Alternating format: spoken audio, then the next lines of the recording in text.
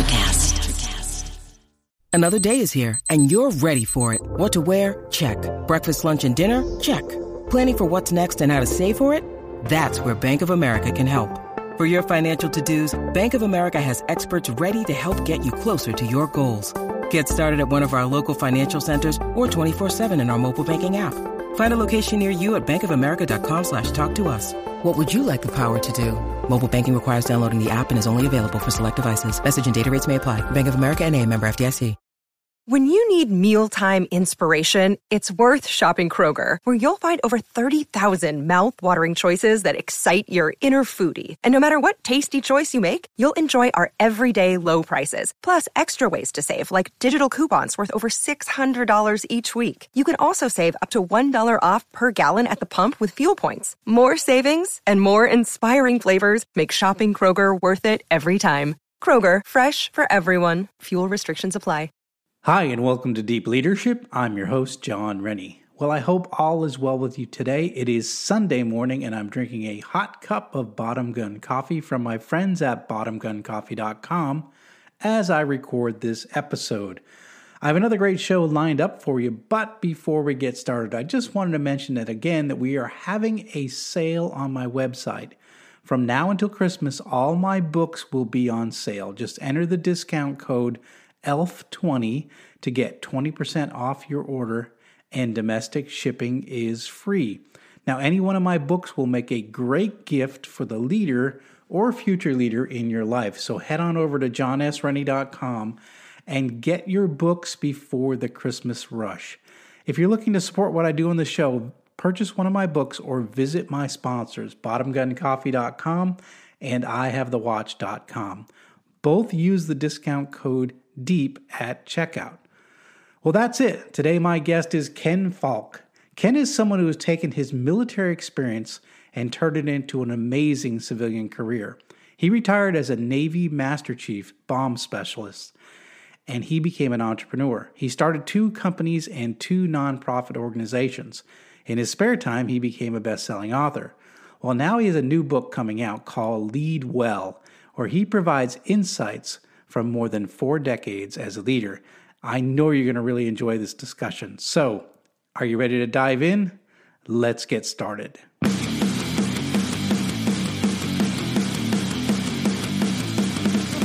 Welcome to Deep Leadership. Leadership is a people business. That's the philosophy of your podcast host, John Rennie. As a former Cold War submarine officer who spent 20 plus years leading businesses in corporate America before starting his own manufacturing business, he knows that leadership matters.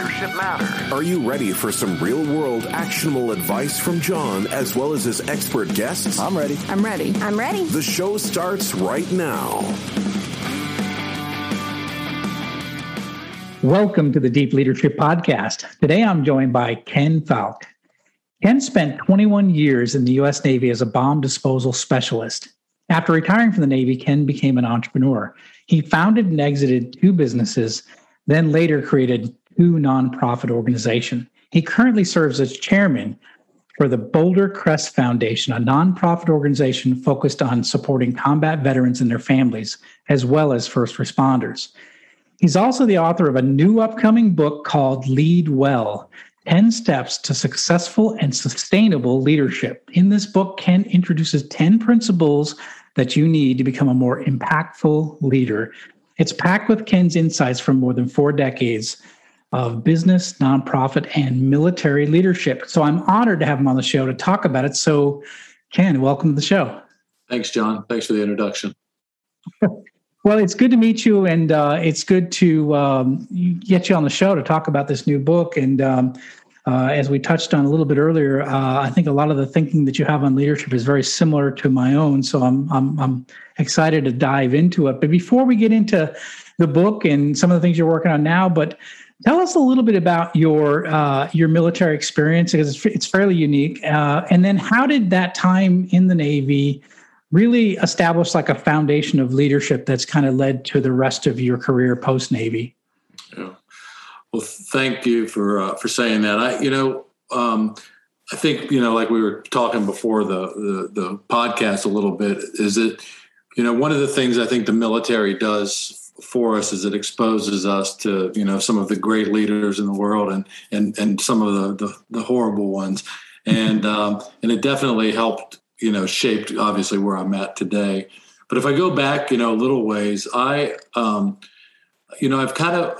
of had this kind of vision of leadership, for a long time. I grew up in a family of entrepreneurs, and my, grandfather, my dad, CEOs of companies, and watched them closely. I had a great father who, just did a great job of outlining, what life is about and, kind of getting me going in the right direction. In the end of my high school years, I became, a captain of a hockey team, a very successful traveling hockey team. Left high school to play professional hockey. That didn't work out for me, but I, again, had a great year prior to joining the Navy, working for a, semi-professional hockey team and working in an ice rink down in Arlington, Texas for a year. But then I joined the Navy. I joined the Navy to be a SEAL, failed the eye test, and ended up my first tour. I won't go into all the details, but ended up my first tour in the Navy about 18 months in the U.S. Navy Ceremonial Guard back here in the Washington, D.C. area where I actually grew up. I thought, it was a great opportunity to get exposed to, some really high level things in the Navy. We did all the funerals in Arlington Cemetery. We did all the high level White House ceremonies. And it was a really interesting thing. I didn't think I would stay in the Navy, actually. I really had this dream to be in the Special Forces. And I thought I had joined for 3 years and what they used to call a 3x3, 3 years active and reserve. And I was going to get out after 3 years and go join the Army Special Forces, which didn't have the same vision requirements as the SEAL teams at the time. But I ended up being on duty one night, and it happened to be the night that the Air Florida Flight 90 airplane hit the 14th Street Bridge here in D.C. Oh, yeah. And I was the duty leading petty officer of the duty section, and we ended up on these tugboats and, working in the Potomac River. And about midnight that night, this little dive boat came chugging up the river. And the EOD school, the bomb disposal school, used to be down in Indian Head, Maryland, which was about 30 miles south of D.C. And I ended up on that boat probably around midnight that night, doing nothing more than making coffee for divers. And I had always been fascinated, by diving. That was what I wanted to do. And one of the chiefs on the boat, liked my work ethic. And I ended up telling him my story about the SEAL team failure. And he said, well, EOD doesn't have that vision requirement. Why don't you try out for EOD? And that's what I did. And I really spent the next, 19 and a half years of my career doing EOD stuff, bomb disposal stuff. Yeah. Wow. It's interesting how, I've had a number of guests on the show where they talk about this one influence where they meet somebody and it sort of changes, the trajectory of their career or trajectory of their path. And it's just that one influence that you say, wow, I didn't know that was possible. And next thing you know, you're moving in that direction. So, so EOD became a way for you to kind of get into some more, I would say, more exotic operations than work in the honor guard, I guess. Yeah, well, it's, I just want to say before I go any further, EOD is explosive ordnance disposal, which is what we call bomb disposal in the military. Some of the listeners may not know that acronym. That chief, funny enough, that chief that recruited me into EOD became a mentor of mine throughout my entire career. He passed away recently, cancer ate him up. But man, I tell you, the guy, everything I talk about in this book was really the epitome of that guy. And you're right, he did. He changed my career path, changed my life, and really put me on a great course. That's really good to hear. I always say that we as leaders, we make ripples in the water and it spreads from where we hit the water and it does impact people's lives. And, I think the best leaders think about that. And the ones who aren't thinking about that are just focused on the short-term results or what have you. But I think great leaders are thinking about the impact they're making in other lives. So sounds like your mentor did as well. Well, it's funny you say that analogy because in the book I actually write about, I did a 2-year exchange tour with the Royal Navy, clearance divers. And one of the chiefs there used to always say, Navy stuff. He was a miserable guy. And he used to give this analogy of put your hand in a bucket of water and pull it out. And, within seconds, nobody will know you were ever there. And I said to him one day, I said, I just don't think that's true. I think our ripples just go and go and go. And the people that you impact really do remember you. I mean, at one point in my career, I was a Master Chief. My last tour of the Navy, I was at a headquarters unit out in San Diego. Every commanding officer of every EOD unit we had, East Coast and West Coast, were students of mine as young officers. Oh, wow. And I think I left a pretty positive, influence on them. And to this day, many of them I'm still friends with. And it's, and that's the impact I think you can have that just lasts forever. Yeah, absolutely. I agree 100%. That's great.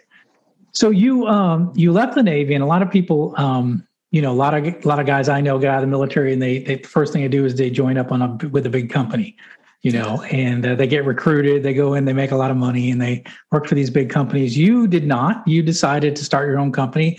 You decided to become an entrepreneur. I think we got a little bit of a hint when you mentioned your dad and your grandfather were entrepreneurs. So why did you go down that path? I assume some of the family influence, but why didn't you decide on a big company? Why'd you start something up by yourself? Well, I had a couple offers from big companies, Boeing and SAIC, and they were both, very lucrative offers. But they were both in places I didn't want to live, Los Angeles and Albuquerque, New Mexico. And, I had, we talk about bad leaders for a minute. I had possibly the worst leader of my career was my last Commodore in the Navy. Mm-hmm. And, man, was he was terrible. I think, a friend of mine had said, my goal was to stay in the Navy for 30 years.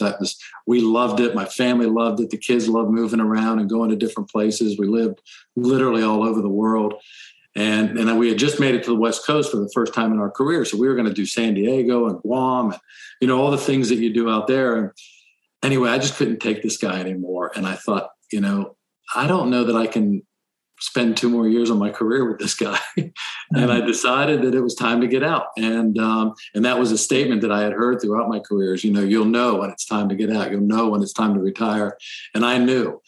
And I think what I knew, and I thank that bad leader, have thanked him many times, not personally, but to myself, for giving me that opportunity. Because what I really knew was I didn't want to work for anybody. Right. It's kind of naive, because the truth is, even with your own company, even as a CEO, you're working for customers and you're working for your employees. You're never not working for anybody. Right. And that's really what really spearheaded it. I mean, I had my grandfather had passed, but my dad was a great mentor, as I mentioned, even in business, and sat down with him. He thought I was crazy. I didn't have any business training, but I had a profession that, at the time was my specialty at the time was weapons of mass destruction. And if you remember around the 2000 timeframe, it was a big threat to the United States. And there were a lot of opportunities in the government contracting world. And I thought, well, why should I go to work for SAIC and give them, my experience? Why can't I just do it myself? And that's really why I did it. Yeah, it sounds great. It sounds like a good opportunity, and you were very successful with it, and congratulations. But one of the things I noticed in looking at your career, it didn't take you too long before you started gravitating towards nonprofits and helping veterans and now first responders. What was that tug towards helping, people, especially with trauma or have gone through some difficult times? What kind of pulled you in that direction? Well, I was here in Washington, D.C. We had retired from the Navy and moved back here to D.C. And when the first EOD guy lost his legs in Iraq. And a really close friend of mine was a sergeant major, Army sergeant major over in Iraq at the time. And he knew I was in D.C. and he asked if I would go meet the family at the hospital. I get to the hospital and there was no family there. And it turns out in the first many years, probably 5 or 6 years of all the wounded soldiers and sailors and airmen that were going to Walter Reed and Bethesda hospitals, that the government wasn't paying for their families to travel. So that young man, really left an impression on me. We had seen a couple of guys die in training accidents in my career, a couple of guys get severely injured in training accidents, but I had never seen, that level of trauma, the both legs missing and, just really in bad shape. And my wife and I ended up paying for his mom. He had a mom, he had no siblings, and his father was out of the picture, but we ended up paying for his mom to come to the hospital. And, as a veteran of the first Gulf War, I'm thinking, well, this will be over in 3 months. Hopefully it'll be the first and the last EOD guy I see. We ended up doing that like 11 more times that year. Wow. And luckily I was running this company. It was successful. We were making a lot of money and we had the money to do it, but I didn't think that it was fair for me to do it myself. And I started reaching out to my friends in the EOD community and said, why don't we start a nonprofit and we'll, raise money from all over this community. And we did. And the EOD community is really small in the Navy, in the military in general. Every service has, bomb disposal personnel. And, the next thing we knew, we had 5K runs going on in Iraq and Afghanistan helping us raise money. And we were raising $2 million a year. And that's what we needed to take care of these families. And really that's what tugged me. But now it was taking care of those. It was after I sold and left my first company that my wife and I started bringing their families out to our home here in Bluemont, Virginia. We're about an hour west of DC. And we had guests in our house almost every weekend, barbecues, dinners, those types of things. And one thing led to another. We just decided that we could do more and we needed to do more. And we ended up donating 37 acres of our farm, and we built the nation's first privately funded and privately run wellness center for combat veterans and their families. And that's what I'm doing today. That's all I'm doing today is I'm the chairman of the board of that organization. Oh, that's fantastic. And I've been on the website and it looks like you do amazing work. And, I'm thankful that there's folks like you that can do things like that because, sometimes we wonder, what can we do?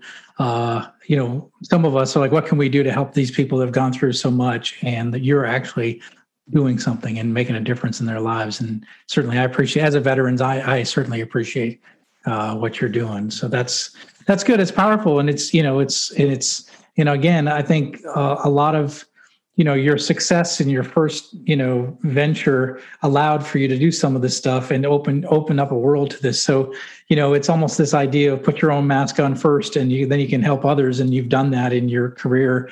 It seems after you left the military. So that's really a powerful example of what you can do with success is you can help others. And I think that's part of your book, which we're going to talk about here in a little bit. So, talking about the book, you have a new book out and it's called Lead Well, 10 Steps to Successful and Sustainable Leadership.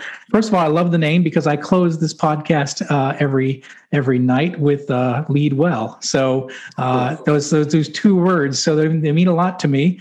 And I love the name of the book and I love what you're talking about here.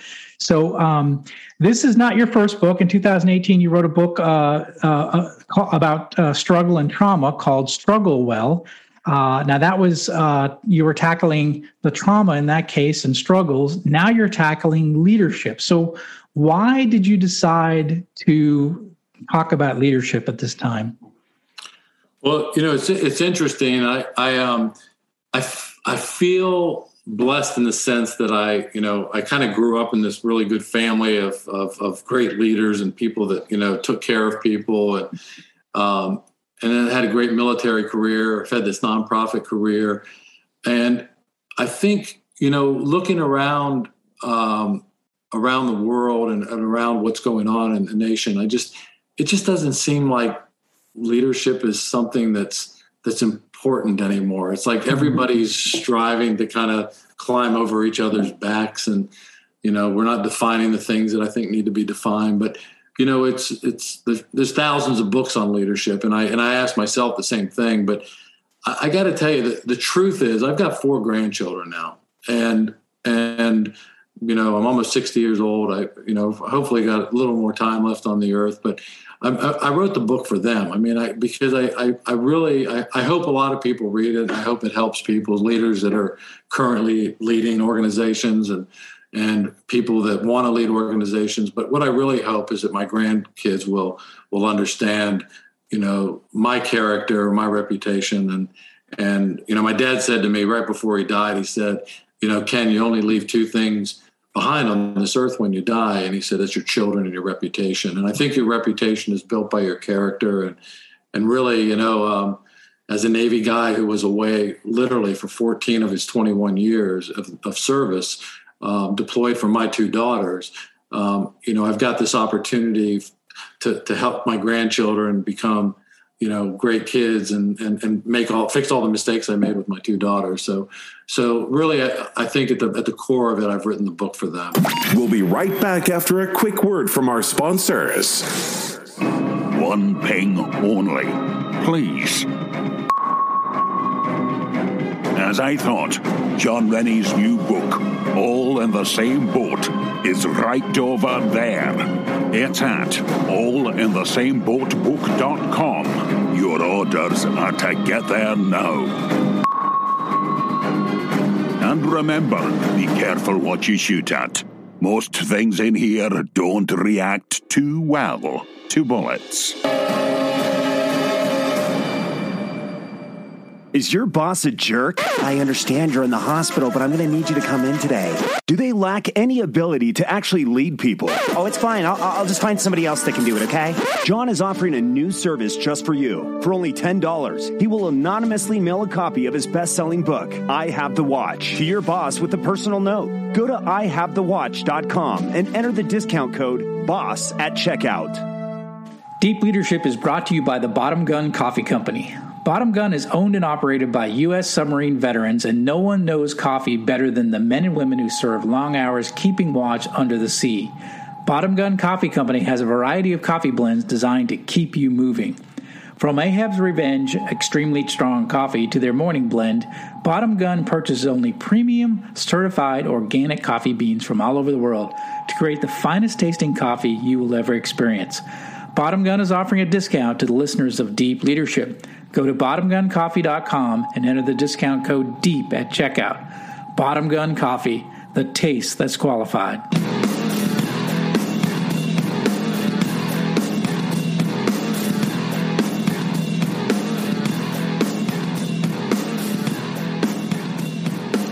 In the book, I like what you talk about, because and I mentioned this when we got started the show off, if you read your introduction, it reads just like my introduction of my first book. So you and I are thinking about the same things, but you said, and I want to quote you here, you say, despite the fact that there are hundreds, if not thousands of books on the subject of leadership, the truth is that good leaders remain far too rare. So, and you talked about it a little earlier, but why do you think it's such a rare thing to find good leadership these days? Is it that we're just too busy? We're looking for short-term results. People are focused on making money versus making a difference. What do you think is missing today in today's leadership?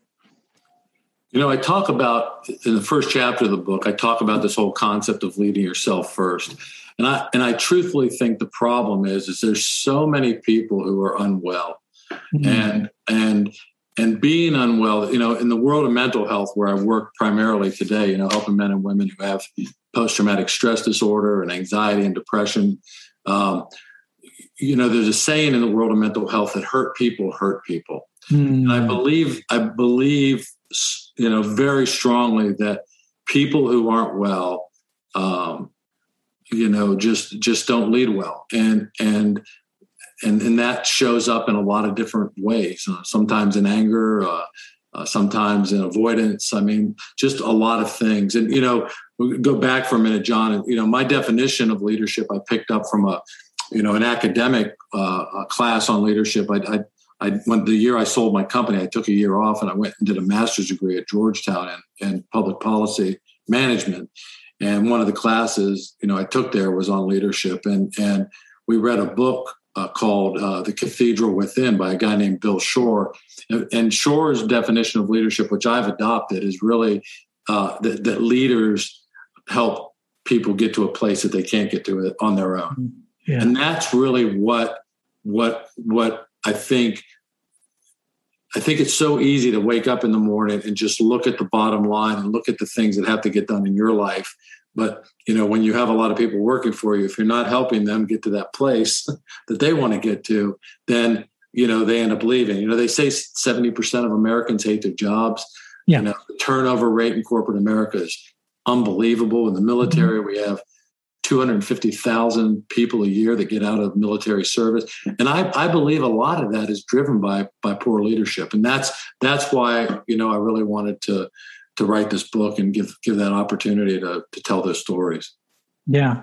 No, it's so true. And all those statistics you mentioned, I bring up in my book as well. And it's sad. The 70% number is real, and it's been consistent for decades. And the amount of people that really don't like their jobs, and it's really sad. So we've written, as you say, thousands of books on leadership, yet we haven't really moved the needle as much. And so my hope through my writing, and it sounds like what you're doing as well, is that it makes a difference. And that's why I have this podcast, to try to make a difference for the leaders that are listening in, that are entrepreneurs, they're department heads, they're leaders in their organization, and try to, give them ideas. And, listening to people like you who've been doing it for 4 decades, and, and you have that experience. So I'm thankful that there's folks like you that are writing these books that people can learn. Because I know when I was a young leader, I didn't know much, and it took a while to some of the stuff was through a lot of mistakes. A lot of my experience was through, making dumb mistakes as a young age, as a young leader. And so having that, having books like this really, really do help, just to see how it's done, and, the wisdom of experience, right? You can't shortcut experience. And so these books really do help shortcut some of that to be able to understand, that leadership, learn from people that have been leadership for a long time. So you mentioned lead yourself first. And that's something that I talk about all the time. And that is, if as a leader, you have the burden of command on you at all times. And I always say that you have to be, physically, spiritually, mentally, emotionally strong to be able to handle all the storms that are come your way as a leader. Is that how you define lead yourself first, or how do you define lead yourself first? Well, we highlight this whole concept of lead yourself first, but we really get into detail of it in our book, Struggle Well. But, our wellness model is based on 4 things: mind, body, spirituality, and financial wellness, all of which, tend to take you, put you on a good track or take you off a track easy. And that's really what wellness is all about. And I think when you're well in those 4 areas, if you think about your mind, its ability to get up in the morning and really have control of your life. You're not living this proverbial life of the tail wagging the dog and, just responding all day long to, or reacting all day long to other people's problems, rather than having a plan and being able to manage those things. Fitness. I mean, I can't tell you how many guys, both in and out of the Navy, that end up getting senior, that just start getting, gaining a lot of weight. Part of that story's in my book. I did as a CEO. I mean, it's, you're eating lunches every day with people, and the time to work out, you're trying to manage this business, and, you start to get unwell physically, and those physical ailments, I mean, they take you down, very hard. Spiritually, in a non-religious sense, I talk about spirituality and your relationships to others, your service to others, and your character.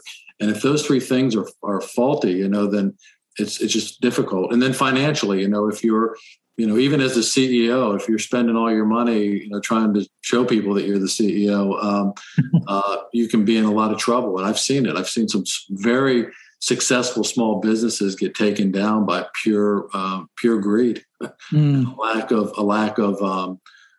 of willingness to share the success and to save for a rainy day. Yep. No, I agree. Yeah, you see it all the time, and yeah, I'm a CEO of my startup company. We were 6 years old, and I drive a pickup truck, so I'm not trying to impress anybody. I'm just trying to get to work. Yeah. So one of you've got these 10 principles in the book, which I love, and they're easy to, and I love how the chapters are laid out. It's easy to, it really flows really well. One of the things you talk about in your principles is, and I want to talk about is, you say to create and clearly communicate your vision. Now, this seems really, really basic, right? But I can't tell you, I spent 22 years in corporate America, and this was a major failing in most leaders, is they didn't, A, have a vision, and B, if they did, they didn't clearly communicate it on a regular basis. So if we had a vision, it was in some dusty binder or on some cheap Walmart frame in the lobby that nobody even looked at and cared about. So why is this idea of create and not only create, but to clearly communicate that vision on a regular basis is so important for leadership? Well, I think, I always give the analogy of kind of, your GPS in your car. You want to go somewhere that you don't really know where it's at. You punch in these numbers and, follow this kind of map to get there. And I think that, people want to know where they're going. When you start to think about the fact that people don't like their jobs, and by the way, I don't think that's true. I think what people don't like are the people that they work with. I think people, you can have a fairly miserable job. You see it all the time. Used to watch, Mike Rowe's Dirty Jobs. Dirty Jobs, yeah. It doesn't matter what the job was, but you're working with great people. You'll do anything and disarm bombs, for God's sakes. I mean, it's you really do just about anything. Go underwater, submarine for 6 months. I mean, right. All these things are with the right leadership you can accomplish. But people want to know where they're going, and I don't think it's any simpler than that. And you can't just say it once. It's got to be repeated. And as you know, in a 6-year startup, things change too, right? Who knew 4 years ago, COVID was going to happen, right?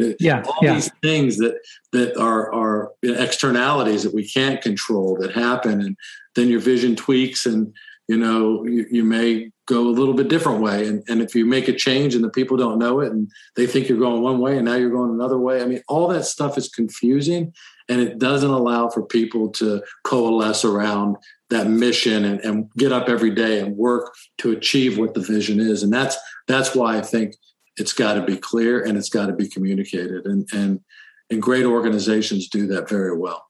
Yeah, absolutely. And it's consistent. You consistently communicate it. And I also like to say, if you can, get it down to 4 words that you can repeat on a regular basis, that people can, when someone says, what's your vision, they can spit out the 4 words because it makes sense and it's been communicated enough where, that is what we're here to do. And the more concise, the better. So, because I think sometimes, at least in big companies I've worked with, there was, paragraph after paragraph as to what the vision and mission was, but nobody could tell you what it is. It was like all the buzzwords and all the, checking all the boxes, but it didn't really mean anything at the end of the day. There's a famous story. I think it was Ford Motor Company, and I don't know, Henry Ford or somebody was walking around and I might have the company wrong, but somebody was walking around the floor, of the production floor, and there was a janitor there, and he was sweeping up, and Henry Ford said to him, what's your job here? And he said, my job here is to make cars. And he knew his job was to sweep the floors and do the things that needed to be done, but he knew what the mission of that organization was and what he was there supporting. And I think those are the stories that you really love as a CEO. You love to hear because everybody's in the mix, regardless of what their job is. Yep. They know why they're doing it. Yep, absolutely. Yeah, it was, as my first factory, I was 32 years old and I got my first factory, and when I asked people what they did, they said, well, I plate these parts. I machine these parts. I grind these parts. And I said, what do these parts do? And they went, we're not really sure. Yeah. And what I found out was that we had, 140 employees that knew their job, but they didn't know the big picture and how their job contributed to the big picture. And it was interesting how when we transitioned to where they understood the mission, they understood our vision, what we actually did for the industry, that we kept the lights on, like we kept hospitals with power and elevators to going up and down and hospitals and their eyes lit up. They're like, oh, I'm keeping the lights on, I'm not just plating a part. So their jobs meant more because they saw the vision, or they saw what we were doing in the world, and they saw that they were making a difference versus just, and I think they came alive, when you can communicate your vision to the point where people get it and they're like, oh, I'm part of this bigger picture. I think that there's pride in the job as well, too, when the vision is clear. Well, there's a saying that, humans want 2 things in their life: the opportunity to contribute and the opportunity to grow. Mm. And, and I think as a leader, if you understand that, it can be a very powerful tool. And that's really what that's all about, right? Once they know that that part is allowing doctors to perform, the most successful surgeries or whatever it might be, it starts to they know that they're contributing, and that means they have a purpose, and all that stuff is what makes for, you know, a good human. Yeah, it really is true. We want to make a difference. So in the book you talked about, and I like this a lot, and I'm interested in your take. You talked about create a culture of loyalty and satisfaction. So what does that look like in a good company? Well, you know, I went to Harvard Business School for an executive program when I was running my first company, and I took a class on customer service, customer care, and marketing, and all those types of things. And there was a professor that basically laid out this chart, and on one it was a XY grid, and on one leg of the chart on the x-axis was satisfaction, and on the other was loyalty. And she started plotting, you know, where do you want your customers to be? And after the class, you know, obviously you want them to be high and to the right. You want them to be loyal and satisfied with whatever you're making. But after the class, I walked up to her and I said, you know, I really enjoyed that lecture, and I think that it really applies to your employees too, not just your customers. And she said, absolutely. She said, but I'm here teaching a customer class. And I said, well, I'm going to steal your grid, and I'm going to use it to plot my customer or my employees. And really that's what you want to do, right? If you think about, you know, employees who are very loyal to you, but they're not necessarily satisfied with their jobs, I always call them friends, you know, like maybe somebody comes to work for you as a friend and just loves working for you, but doesn't really like what they're doing. Or on the other axis, you got somebody who could care less. They would jump ship for, you know, an extra $1,000 a year or something, but they're extremely satisfied. Well, I think what that does as a leader is it puts us in this mindset of how do we have to manage those people? You know, what can we do, as I said a minute ago, contribute and grow? What can we do to get them to grow into this, to this vision of being not only loyal to the organization, but also satisfied that every day they can come to work and show up as, you know, the best version of themselves that day.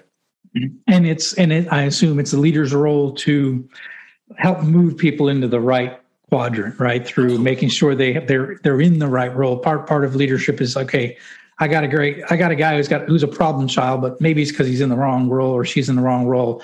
So get them into the right role where they're more satisfied, right?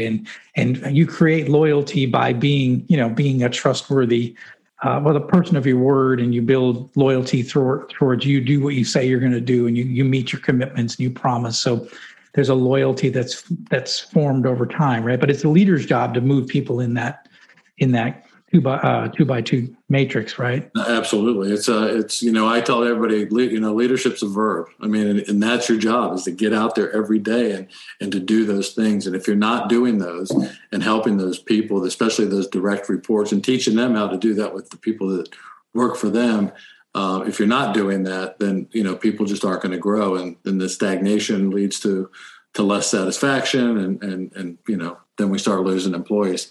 And, you know, with the turnover rates in corporate America, and like I said, in the military, you know, I know that there's plenty of opportunity for better jobs. I mean, what's the difference, truthfully, you know, in working for one big defense contractor to another? Mm-hmm. You're probably going to go from the same job to the same job, and maybe even the same kind of contracts. And, you know, people do it for reasons that aren't realistic, and loyalty pays off. I've got a friend, I'll tell you a quick story.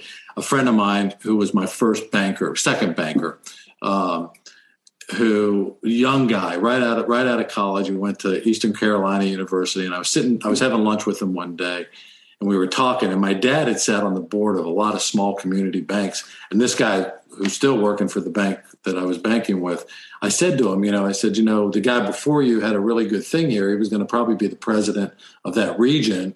And then he jumped ship and went to a different bank. And, you know, now he's learning all over again. I said, my belief is that loyalty pays off. Well, anyway, that young man who's, you know, now almost 20 years later is the president of the bank that he works for and the region that he lives in.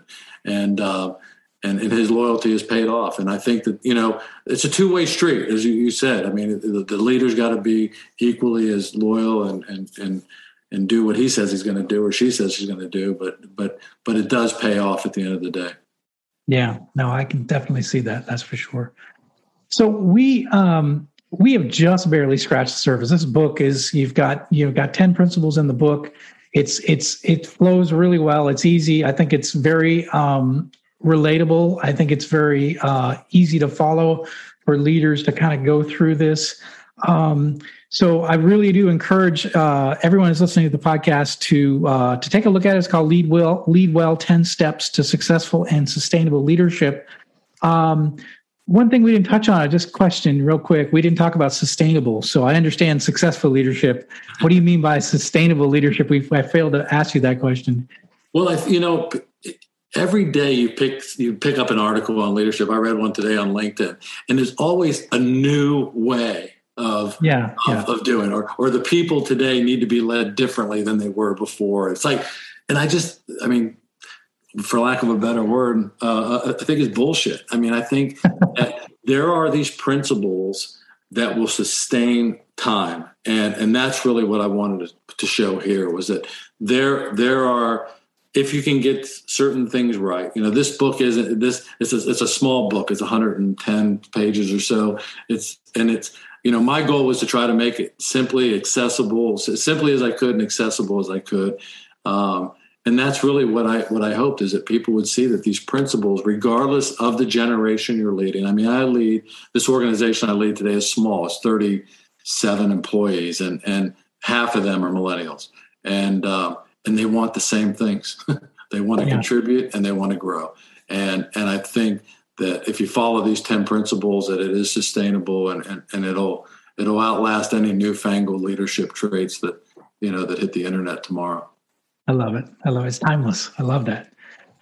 So what's something we had to talk about that you might want to share with our listeners before we wrap this up? I think we've touched on a lot. I think it's take a look at the book, read the 10 steps. We'll probably start advertising this more and more as time goes on. I just hope that people can take care of themselves, because I think if you can get to a place where you're well, I don't think anything can stop you. And that's really what I hope for people that are listening, is that you take these ideas and these concepts, start with yourself, and I think the better character, the more ethical character we can get in a leadership roles, the better off the people in this nation will be. And this nation's in a funk right now, and we need great leadership from the top all the way down, and those are the important things that I think will sustain time. No, I agree. That's great. So how can people find out more about you and this new book? Well, I'm pretty accessible. I'm on all social media channels and happy to respond to anything. Our website is ken@bouldercrest, or my email is ken@bouldercrest.org. My website is bouldercrest.org. And then we also have a website called strugglewell.com, which is where Lead Well will rest as well. So plenty of opportunity to get hold of me, and happy to answer any questions and have debates or whatever it is about this. I've lived 40 years of good leaders and bad leaders, and I've studied academically. I've got 5 books sitting on my desk right now. 2 of them are based on leadership. So I'm always trying to learn to be a better version of myself, and I think that's what life's all about, is trying to gain as much wisdom and be the best version of yourself you can be. Excellent. I love it. Well, thank you, Ken, for coming on the show and sharing your experiences, your insight in this new book. I'm excited about it. Thanks, John. I appreciate the opportunity to talk tonight. Well, that's it for today. Thank you for listening to Deep Leadership. If you like this podcast, please subscribe and share so we can continue to build a world with better bosses. Until next time, this is John Rennie saying take care and lead well.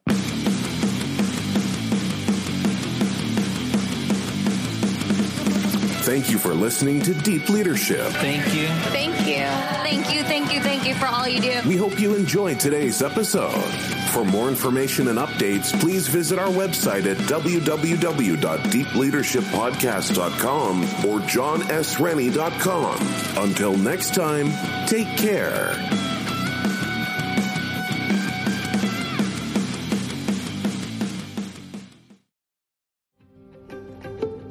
Have you ever wondered what actually happens in Congress every day? Stay informed on Capitol Hill's daily happenings with a concise, factual summary of the Senate and House of Representatives activities from the previous session, free from bias, on the Congressional Record Daily Digest podcast. Subscribe on your favorite podcast platform and discover the process from the heart of U.S. politics. The Congressional Record Daily Digest, an Electricast production. Electricast. Hi, I'm Leslie Cadet, host of Her Extraordinary Life by Design podcast, where we celebrate women who are shaping their lives one extraordinary day at a time. I speak with women from all over the world about what they do and how they are passionately pursuing their dreams and creating meaningful impacts on their communities. So come join us and learn about all there is to learn about these extraordinary women.